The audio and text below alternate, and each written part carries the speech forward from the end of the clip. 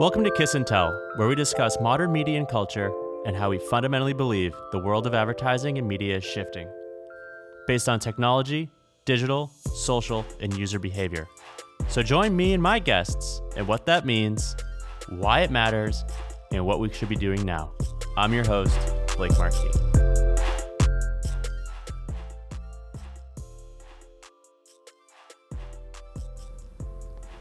Hey, welcome to Kiss and Tell. I am Blake. I'm here with Todd Lombardo. What's happening? And Kylie Wu. Hi. How you guys doing? It's 5 p.m. It's 5 p.m. That's right. It's end of the day. Feeling kind of weird, feeling kind of good. Lots of meetings. Yeah. Lots of coffee. Yes. Well, you guys look and sound great. So thank you for being here today. I know we had a big weekend with the Emmys. Something we love following is where Netflix, Hulu, and all these brands where they fall into linear TV. I can't even. It is beyond crazy that of all the companies that were to take home the best original, it was Hulu. I mean, Netflix and Amazon, I mean, they must have been sitting there being like, how the F is this happening? Because Hulu for a long time had lost their way. Yes. And suddenly, boom, Handmaid's Tale. And the thing is Netflix actually still took home 20 Emmys that weekend, that night. And Hulu took home 10, but Hulu took home the big one. Yeah, they've never won the big one, right? I think I saw something that Netflix has been nominated now for almost 300 nominations over the years since they first started in a bunch of different categories. Yeah. But they've never won a major award. Yeah. Yeah. So it's crazy. It is crazy. And poor Stranger Things, they got some creative arts Emmys, I think, but they didn't get any of the major categories. No. I don't think, I mean, it was a viral hit. I don't think it necessarily deserved anything major. I mean, really? If you look at the categories, it was a sensation. I just don't think it wasn't meant to be an outstanding drama, right? I don't know. There's a lot of passionate people who love it. Maybe. All right. I don't know. Well, so on our Medium account, we published an article today. And the gist of it is I went back and I looked at the 1987 Best Original Drama nominees versus 2017. And so I don't know if you guys, Kylie won't know any of these. So Maybe. The 1987 Emmy nominees for Outstanding Drama were L.A. Law, Murder, She Wrote, Moonlighting, Saint Elsewhere, and Cagney and Lacey. So Kylie, of those five, how many do you recognize? I've heard of Murder, She Wrote. Is it a scary movie? No. Okay. Angela Lansbury, no. Oh my God. Angela Lansbury, I remember it just like she was so old. Like, I remember being old so then. young. Yeah. She's still alive. I think so. We should do the Google.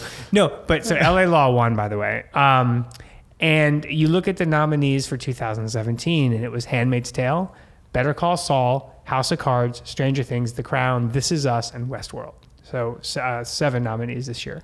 And what is really fascinating about it is if you look back to 1987, there's basically 3 categories. It's like medicine, law, and like cops/investigation, which are really great models for having a different conflict every week, reaching a really broad audience. And then you go to 2017 and the nominees are like dystopian women's future and like alternative 1980s universe and like a British, time capsule drama piece and a dystopian sort of future robotic vacation destination and like all these crazy shows. And it's like I started sitting there thinking like, why are they so weird now versus so straightforward back then? And it's not that there weren't offbeat shows then. Like Tracy Ullman show came out around that time period. Max Headroom was a really interesting show that came out that year, which was like a sort of a robot cartoon character. And I started trying to figure out why is that? And one of the hypotheses we have in this article is all about how programming these days is all about finding new subscribers, not having broad reach. And so NBC with This Is Us, they needed broad reach and they got an Emmy nom for that. Right. So you're saying by having more obscure shows, but having a wider net of them, is it more attracting more? Well, subscribers? My hypothesis here is Netflix and other streaming services that depend on subscribers, and even HBO, which has a streaming and a cable subscriber business, they need subscribers, and so they constantly need to figure out what show will bring in new subscribers? What audience segment haven't we gotten yet that we could potentially attract? Right. So over the past year, if you look at Netflix nominees, you have House of Cards for the political junkie and the people who love House of Cards, Stranger Things for the horror, Crown for British drama. That's a very big deal. And I think one of their most expensive shows, if I'm not mistaken. And it's just such a different, fascinating way of thinking about programming. And this is, people are like, oh, Netflix ratings don't matter to them. And it's like, it's sort of true. Right, and that's something we talked about briefly a few episodes ago. Is House of Cards even matter anymore? I don't know, because like the user's already there. The user's there, but okay. So there's two components: bring in new subscribers and do not lose existing subscribers. So is there some sort of analysis where they say, okay, as long as we keep House of Cards, keep going, it'll keep that subscriber base that loves House of Cards paying every month. And so there's sort of just that dual model of keep existing, grow new. And how do you do that? Which is why I think now as Netflix goes international, they're like, we're going to do local shows in this country and local shows in that country because they want to keep those local audiences growing. You know what's interesting about that is if you look at Facebook, for example. Yeah. So in brands that keep trying to pile more and more and more into a product, it actually cheapens it. What do you mean pile more? There's just more options and it becomes less focused. And it's just like, what is this thing actually becoming? Yeah. Where I feel like, for content and Netflix, that's actually like the complete opposite. So you could have a bunch of content on there and it will appeal to somebody. Yeah. I don't think anybody really knows. And if, I think Netflix is betting on original premium content. Amazon is, Hulu is. But even if you look at regular TV, like NFL ratings, last year they were like, oh, the presidential election made our ratings go down. This year they're like, well, last week it was the hurricane, but apparently this past week the ratings were down again. And for football. For football, NFL, yeah. And so it's like, okay, so what's happening? And I don't think it's cord cutting necessarily. There was a fascinating piece in the Wall Street Journal where there was some research about like, what are the reasons? And they were like, too many ads and too many penalties and too long games and all this kind of stuff. And cord cutting was like way down the list. I would say it's cord cutting. It's like, there's been a couple. I was actually thinking about this coming into the podcast today because I have always been a cord cutter. Yeah. But I didn't ever cut it for streaming services, let's say, right? Like Netflix, I didn't have a TV even before Netflix existed, really. So I never had cable. I relied on like DVDs and things like that. Yeah. And football for me, there was a couple years where, living here in LA, like I'd always go to a bar if I had to watch football. But also at the same time too, it's like the game started at 10 o'clock, so I would just not go. So I feel like I would say cord cutting is probably one of the biggest things because you're missing your local games at that point, right? Yeah. There's a missing locality, I think. Same with like local news and that kind of thing. I mean, I guess you can get an antenna, one of those digital antennas. But then you have to have a TV. Oh, you don't even have a TV? I don't even have a TV, yeah. Oh, got it. Okay. I still have cable, so. Well, this is so funny that the millennial in the room still has cable. I know. It's just, I use it more for white noise, though, if anything. Yeah. I'm not a sports fan, per se. I think we cover that some other time. But yeah, I don't watch football or anything like that, which I think a lot of people still have cable for. Yeah.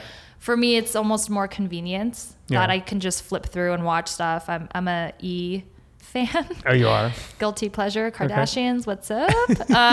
So I have that stuff running all the time in my apartment. It's just kind of convenience. But I also do have Netflix. I have HBO, so I kind of have it all. Me and my roommate just haven't really made the move to be a cord cutter quite yet.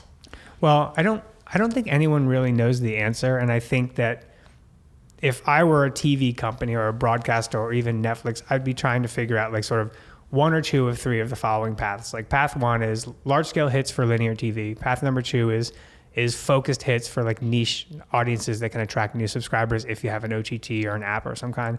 And then the third piece is like, what is a short form strategy for like a Facebook watch or for YouTube? How does that play a role? And, Kylie and I were talking earlier today about the role of social platforms. And if you're trying to create original content like videos or TV shows, is social the destination or is social the marketing tool to drive to the destination? How do you balance that? Because you might get more views on a Facebook, but if you're monetizing, you have to share those dollars most likely. Whereas I think they were going for I think Facebook Watch was going for like $45 of that Yeah, revenue, right? the normal is 45, 55, with 55 going to the creator. That's what YouTube is too. And that seems to be right now the standard operating procedure. Although when we watched Facebook Watch, we didn't see any ads yet a couple of weeks ago. No. So And I've been following it pretty closely. You have? Yeah. What have you been watching? Well, I watched a lot of the stuff you mentioned, and then I dove really deep into Humans of New York. Oh. And for people out there who don't know, I teach 1 day a week. Where do you teach? Otis, which is an nice. art school out here. And we dove into the marketing aspect of Humans of New York. And everyone in the class essentially followed Humans of New York on Instagram and on Facebook. Nobody in the class, this is 2 weeks from the release date of Facebook Watch, knew about it. And they hadn't seen any advertising for it from someone that they followed. Really? It was remarkable. I was thinking, for one of the flagship shows from Facebook, they couldn't even market it to the people who were already a fan. Yeah. Wait, so even on like the Instagram feed of Humans of New York, there wasn't? They took over. Yeah. So he made like a whole like 9-panel mosaic, like showcasing like trailers of the episodes, talking about the release date. No one had seen it. There was a link in the bio, and that was it. And you're just like, oh my God, this is crazy. Yeah. Okay. So All right. I'm curious to see how even Facebook markets its own shows to existing audiences. Like, Yeah. they I haven't haven't even seen got much. that yet. So I don't think they're really committing to this. And then Or they haven't figured it out yet. Yeah. I mean, how could you launch such a huge product and not figure that out, especially for a brand that is so well equipped to figure out monetizing its platform? I think because everything's always in beta now. I think it's just like get it out there, get it live. Maybe. Could be, but I think that's detrimental because Yeah. I think, our first take on it was this thing is a mess. Yeah. There's too much content. It's not searchable. Yeah. It was like you kind of have one shot to launch a product, Oh, yeah. but I think it's going to turn out okay.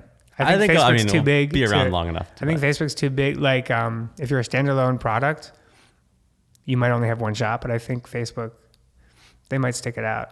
I think actually what's interesting, and I always find a way to bring Snapchat into my conversations here, but actually it made me think what's interesting. It's different, but I think it was actually pretty strategic for when Snapchat launched Discover. They launched it with like 8 or however many specific publisher partners, and it was not overwhelming. And you kind of knew that they had kind of like a key publisher in different verticals that various users might be interested in. And so you're like, okay, cool. If I'm in sports, I'm going to go look at ESPN's channel. If I want news, I'm going to look at CNN, whatever it was, BuzzFeed. And they kind of had these core partners that they really built up to help launch their Discover platform. Whereas with Facebook, it's kind of been a free for all. And there's so many different brands that have access to uploading content onto Facebook Watch, and there's been no emphasis on any one brand. I don't know if it's because from a business perspective, relationships perspective, Facebook doesn't want to overtly favor one person over another, or whatever is happening behind the scenes from like a relationship standpoint. But it could have been an interesting approach to at least launch Facebook in a more focused way. Oh, yeah. To have 8 or 10 publishers in these verticals, similar to how Discover on Snapchat was done, so that it's not overwhelming, so that they could actually put effort behind marketing. Yeah. Whereas now you have hundreds of brands on So there. much. And it's just like, where do you even start at this point? They've already rolled it out. How do you now pick and choose who you choose to support from a marketing standpoint as the platform? Yeah. I mean, they might be saying to the individual publishers, like, we'll help you do a little bit of marketing, but it's on you to market it. Who knows? I think that's a really good example on Discover, because even Discover now is overwhelming. It is. They've added a lot more. Yeah, but I remember the original 8 or 9 or whatever it was. How simple that was. Yeah. to navigate. Yeah, it was nice. It was a good really experience. nice. Yeah.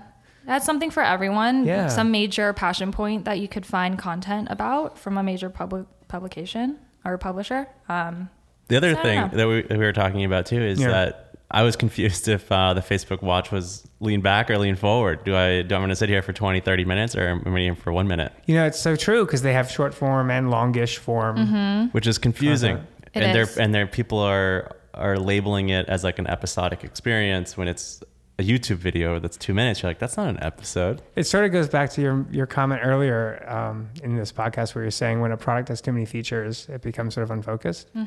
And maybe Facebook is trying to be all things to all people with Watch, and therefore it's not doing a great job at any one thing. Whereas Snapchat for Discover at the time was very focused on like, it was like one set of maybe 5 stories a day or 8 stories a day.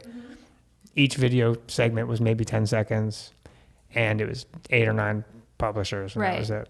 Yeah, but to echo that too, because I have seen some people say Facebook Watch is similar to YouTube, or they might be like YouTube. At the same time, though, I have also seen people say that it is more of an episodic focus, but then when you, to Blake's point, look at the content, there is non-episodic videos on Facebook Watch. So it's like, I think it's confusing as a user and as a viewer to be half something and half not, because on the YouTube front, from a search perspective, it's very difficult to search for something and find a specific video on Facebook, whereas on YouTube it's much more optimized for that experience. So I think from both realms it's kind of muddled a little bit, and I think they're trying to play in both places and not doing either very clearly or focused.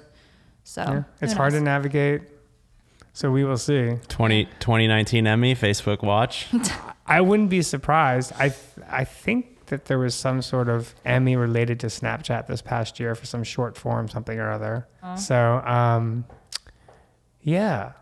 You know, I think it was like the Today Show or something did something on Snapchat and it got an Emmy nom for best live show or something, or special show. One of those creative Emmys. Yeah. Well, what do you guys think? Handmaid's Tale, did it deserve it?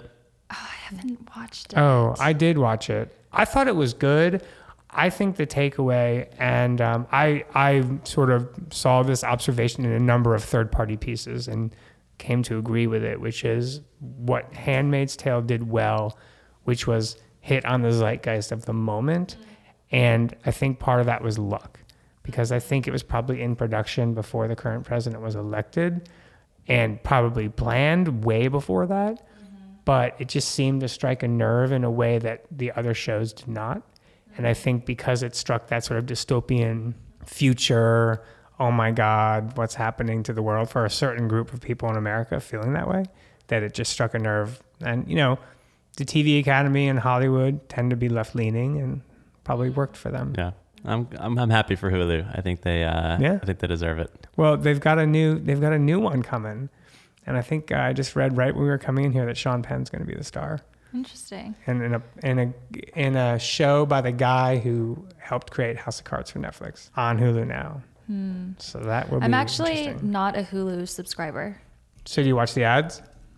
I don't use Hulu. Oh, you don't use it at all? Because of the ads, and I never kind of felt the push to subscribe to them. I think particularly because pre-Handmaid's Tale, from an original standpoint, it wasn't very compelling to me as a viewer what they were offering, and there wasn't really anything else on the platform, to be honest. I felt I was missing by not subscribing. So I guess it'll be interesting to see if at what point I become a subscriber or not. Right now I'm still I don't feel the need. Like just Handmaid's Tale alone isn't enough for you. Yeah.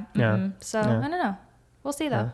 Well, for me, the reason why is because I don't have cable, so I miss things like syndicated shows like Friends or Seinfeld or whatever syndicated that's just running in the background, like my version of your E. So because I don't have that, Hulu does that. They have like every Seinfeld episode, and you can just play it and it's in the background. So it's like my version of cable almost, and my version has ads. Yeah. So I even have the ads. Right. I should just upgrade to the ads free, but then I would never see ads. Oh, sorry, never see ads. So might as well watch the ads. Yeah, you got to check out the ads. You got to know what's going on out there. Yeah, we got to try. Yeah. Have you guys seen the, since we're on the topic of Netflix here, their new I know what you're gonna say. Movie release? Which one? With the Noah Baumbach comedy with Adam Sandler, Ben Stiller. Oh. I saw some headline about it. Do tell, please. The Meyerowitz stories. It looks funny. It looks really great. It's an awesome cast. They have Dustin Hoffman in there. But it's their chance of going back into theaters on the same release date as it's dropped. That is such a crazy topic, and I cannot believe. I mean, it's such a crazy topic. We could talk for hours about the whole day and date strategy and working with theater owners and the window between release versus streaming. And then within streaming, there's like iTunes versus Netflix, and all these different ways, and then DVD and Netflix has always been like, we want them to be the same time. And Amazon has been more willing to work, from what I've read, with theater owners and be like, okay, we'll do a window, which is what they did with Manchester by the Sea. And so this movie, you're saying, is going to be in theaters before streaming or at the same time? Same day. Same day. So this will be really fascinating. I cannot believe they got that going. That's awesome. No, I'm excited. Apparently, Adam Sandler is a really big pull for subscribers. Like it performs well for them. As much of a joke he is to a lot of people, but, well, yeah, but I actually like him. I think he's funny. Yeah, he's really funny. No, and he has like a 6-movie deal or something. Millennials hate him. He's they do? Yeah. I don't hate him. I'm indifferent. Is that worse? Yes. I don't know. Yeah, it's Indifference. I have is no bad. reaction to him anymore. I think I'd rather have you hate me than not even care about me. Yeah, just no emotional response whatsoever. If Shay were here, she'd be like, indifference is the worst. Yeah, That's what she would say. it's true. What up, Shayla? Miss you, girl. No, but I'm really excited. Noah Baumbach, he's like, he takes an artful lens, and Yeah. it'll be a good movie for sure. So I'm excited to see that. Yeah. And then that's off the heels of all the Netflix is a Joke campaign launching Jerry Seinfeld and Dave Chappelle. Yeah. I'm looking forward to Seinfeld, even though I always thought a show was better than a stand-up, but Seinfeld, the show is great. The Coffee and Cars with comedians is kind of it depends on kind who of he random. gets. Yeah, I know Well, there's some good ones. There's some You there's some good ones. There's a lot of bad ones. You can totally tell when there's chemistry Yes. versus when there's not. Yes. And so like I applaud him for doing like 17-minute episodes, like really clever. The idea is clever, and there's some really good ones, and then there's like some weird. Like he did one with Gary Shandling, which was great. He did one with Jim Carrey, which was great. And I don't remember some of the bad ones, but they were just like, oh my God, is this over yet? There's no chemistry here. But I mean, when that broke, all the headlines are like, "Oh, this is Crackle's biggest flagship show," and Yeah. I'm like, Crackle's not really even on the radar of all these. I forgot streaming about it. platforms. No, Yeah. but that was the show that even put them as a blip on the radar for Yeah. sure. So Yeah. that must be a huge blow for them. Well, they're so far down on my Apple TV now in terms of Yeah. scrolling that I actually forgot about them for a long time. And then it came up in some other conversation about streaming. So I went back to check out, there's like a season 9 of Comedians in Cars, and I watched a couple of them. It'd be a And, funny thing to post on the podcast is what's below the fold on your below TV. the fold on your TV. Yeah, exactly. Yeah. What do you think's the most important? Yeah. Yeah. I'd love to know that in yours. I don't know if it's different for everyone else, but We'll end up staying in the same 3 or 4 apps anyway, which is probably Yeah. what most people do. Yeah, mine's Netflix and HBO. That's it. Yeah. Mine's those the two. same, plus Hulu, and then like in the morning, ABC News for some news stuff. Or like Bachelor recaps. No. sorry, Kylie. We're just gonna turn Kylie's mic down. Sorry. Sorry, Kylie. No. I think No. everyone loves that show here. It's kind of It's not my great. cup of tea, but I'm actually Yeah. jealous of not being invited to any of the viewing parties of the people that Yeah. work here at Mistress. So Sorry. I'm throwing that out there if you're listening. You know, it's really weird though. It's like it's fall, it's September, and this is supposed to be like a new TV show debut season, but it hasn't felt like that to me. You're right. You're right, actually. You know? I haven't heard, I'm not personally aware of anything I'm super excited about that's coming up. I can't think of one show, and that's not saying there's any good shows or bad shows, Yeah. but for whatever reason, the marketing has The missed buzz. me. The Yeah, buzz there's has no missed buzz. me. You're right. For some reason. I didn't don't even know why realize that. is. Yeah. Because last season, I remember, I think This Is Us started last season. I mean, I've watched a few episodes. It's pretty good. I'm not really the core target, but I remember a lot of buzz around that show. And the surprise that happens at the end of the Yeah, first the episode, twist, the yeah. twist, which is really interesting. And, Yeah. and I haven't heard of many shows You're this right. season. Like the biggest thing I hear about is Stranger Things season 2. It's coming up in October. That's it. Huh. Interesting. I think Game of Thrones coming out in the summer threw everyone, because normally it comes out in the spring. I know. That would have been interesting if they were in the mix for the Emmys. I wonder how it would have impacted. Do you think they would have beat Handmaid's Tale? I don't know. Could they even put them in there? No, because they ran at a different time. They weren't eligible. Yeah, they couldn't, but I'm saying like if they could have. Yeah. If they were in the mix, I think it'd have to. right? I don't know. I don't know. So I thought Westworld would take it. So. I was such a fan of Westworld. Really? I loved that show. I know it's kind of off brand for me, but Yeah. coming off of my Bachelor comment. But no, I actually thought that was really, really cool. And I do wonder if it was because it might not be as relevant with what's happening right now, like Yeah. you said about Handmaid's Tale. But I loved that show, and I thought it was very unique. And Wow. I thought the acting was great. It was Yeah. a really cool concept. I was Yeah. a total fan of that. Oh, interesting. I had trouble with it. Really? I felt I got a little bit slow for me. I love the concept. I love the acting. I love the production values. I got stuck on it a little bit. Yeah, That's cool. just a little That's bit. fair. We're going to turn Todd's mic off now. Now it's my turn to be silenced in the land of Kiss and Tell. All right, we'll be back in a minute, guys. Sit tight. This is Kiss and Tell.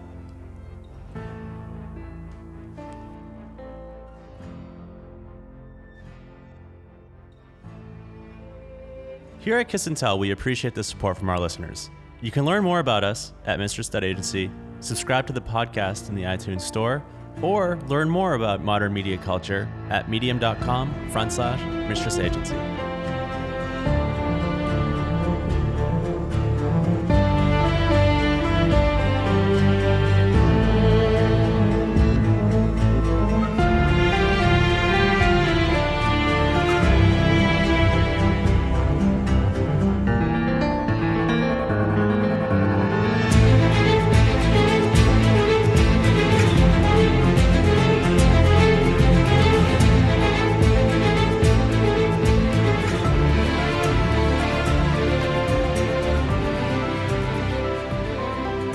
Welcome back, guys. Kylie's Yeah. still here. Kylie's here. Todd is still Sip. here. We have not been silenced, Kylie. Thank God. Yay. We've recovered. So I can't believe the year is kind of coming to a close. We're entering Q4. Crazy. And as we start planning for the next year of Kiss and Tell, I've received a lot of comments from our listeners and friends out there who are like, oh, I wish I could talk about this or send this in to you. If you're thinking of something to talk about, shoot us an email at kissandtell@mistress.agency and let us know what you're thinking about and what you want to talk about. Kylie's big thing for 2018 is bringing back Murder, She Wrote. Todd, That's also my thing too. How did you know that? I love Angela Lansbury. we get the GoFundMe going. I need to Google who that is. Murderer, She Wrote. Step one. Hey, look, Roseanne's coming back and Will and Grace is coming back. Why not Murder, She Wrote? Oh, God. Come on. Dust it Roseanne. off. Dust that off. But no, we love hearing from you guys, but we definitely want to hear from you more. We have a lot to talk about, and thank you for listening.